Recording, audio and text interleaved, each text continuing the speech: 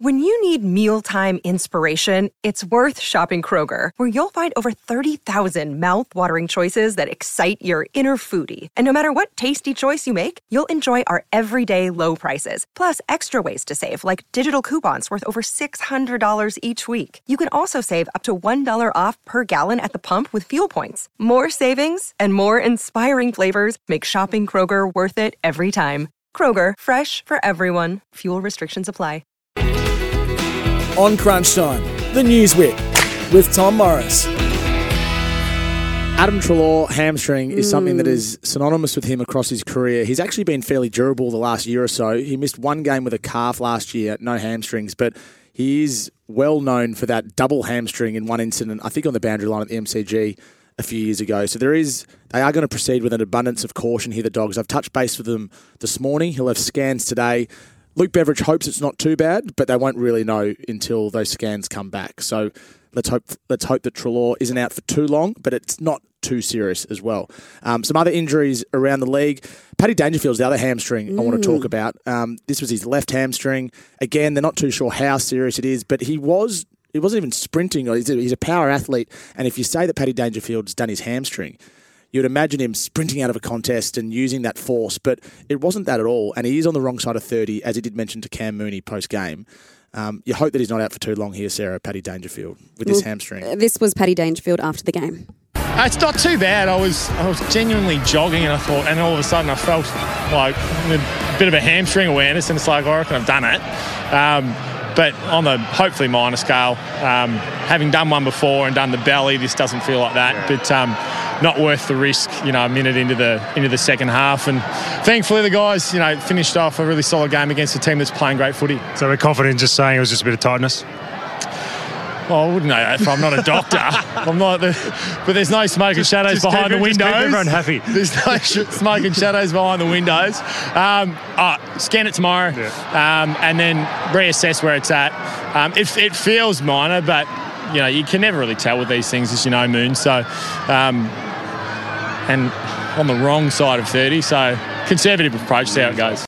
Just as an aside, the Geelong Football Club, in their injury list every week, has player X short-term or mid-term or TBC. Or TBC. It's the most uninformative injury list I've ever seen. I'm laughing about it. I'd love to know what the obligation is for the club to tell us exactly what's going on. And did Cam Mooney have his jumper on under his duffel coat, his Geelong jumper? Can we just say it was tightness? Yeah. Say whatever you like. Yeah. He'll, on a serious note, he'll miss at least 2 games, maybe 3, won't he? I mean, they talk about the 21-day protocol. Yeah. Probably add a week on because of his age and the caution that they'll want around it. He's looked good, hasn't he, the past month as well? He has. He's playing, and he started very well yesterday too. This is a terrible news story. West Coast expects, without it being 100% yet, that Jai Cully has done his ACL in his right knee. 20 years old. He's played 9 games.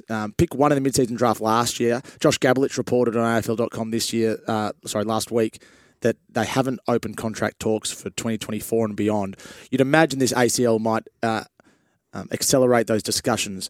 But this is not good for West Coast. It's not good for Adam Simpson, but it's especially not good for the player, Scotty. And Adam Simpson was visibly emotional in the press conference after the game, talking about him. I'm surprised that they haven't opened contract negotiations because of what he's been able to do in a short time. And Rising Star nomination against Port Adelaide a couple of weeks, 4 goals. Like, in your 9th game, it might have been his 7th game at the time, he's kicked 4 goals. There's a future there. After Tom Jonas got him in the head with a bump as well. Yeah, so I think he'll be fine from that point of view because he's shown he's got talent. It's just incredibly disappointing as he's starting to find his feet that he gets this injury. Yeah. Look, I hope he's gained a lot of confidence the last 2 or 3 weeks in his performance, that, a player starts to feel that they belong at the level.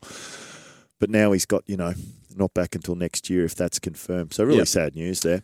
Charlie Ballard, a neck injury, but no concussion. We'll talk about the MRO implications of this in a few moments' time. But he copped a bump, I think, from Cozzy Pickett earlier in the game. And then Jacob Van Ruin came in and attempted to spoil the ball, depending on how you look at it. And he heard a crack in his neck, Charlie Ballard. So that's why the stretcher came out. But Which is the right call, by the way. 100% the right call for the stretcher to come out. So we'll see how long he is out for. He'll have that scan over the next couple of days. The good news is Noah Ainsworth is improving from his badly corked quad and is likely to come back next week as well. Should we touch on the MRO? Let's just touch on that before we move on. Okay, so Jacob van Ruin's the big one here. He came in to spoil a marking contest, a mark which Charlie Ballard would have taken. I want to put this on the table. It's not intentional because it's a football act. He's trying to, at the very least, spoil the ball and impact the contest. So at the most, it's careless and 3 weeks, which is a direct to the tribunal trip because it'll be careless, high contact and severe impact. At the very least, it's nothing because he's made a genuine attempt to spoil the ball. Now, people will argue that his eyes weren't on the ball for the duration of the ball's flight into Charlie Ballard's hands. But I would ask you, Scotty, is the onus on the player to look at the ball the whole time, or as a forward or as a tall player, should you be allowed to take your eyes off the ball to position yourself or to impact the contest in a way that best gives you the chance to make an impact? Yes to point 2, beyond doubt. If you're approaching a contest, the first thing you do as a player is you assess where the ball's going to land, so the drop zone. The second part of that is you need to determine how you approach that contest, where you're going to body up because there's a player there or whether you're going to run and jump at the ball. Yeah. So you can't assess that without fly to the ball, then what's in front of me? So you see players float across the front of the pack or jump into the pack. That's because they know what's there and they approach that contest based on it. Jimmy Bartell was one of the best marks for his size because you'd see, pick up the flight of the ball, look at what he had to do, and then he'd time his jump perfectly because he knew where the opponent was as an example. It's both. Yep. I think it has to be judged on, was a legitimate attempt where spoiling was what he wanted to do. And what do you think? I think that's the case. I mean, who goes in to clock someone in a spoiling contest? We don't know. So was the duty of care to a point which means this was not a reportable offence?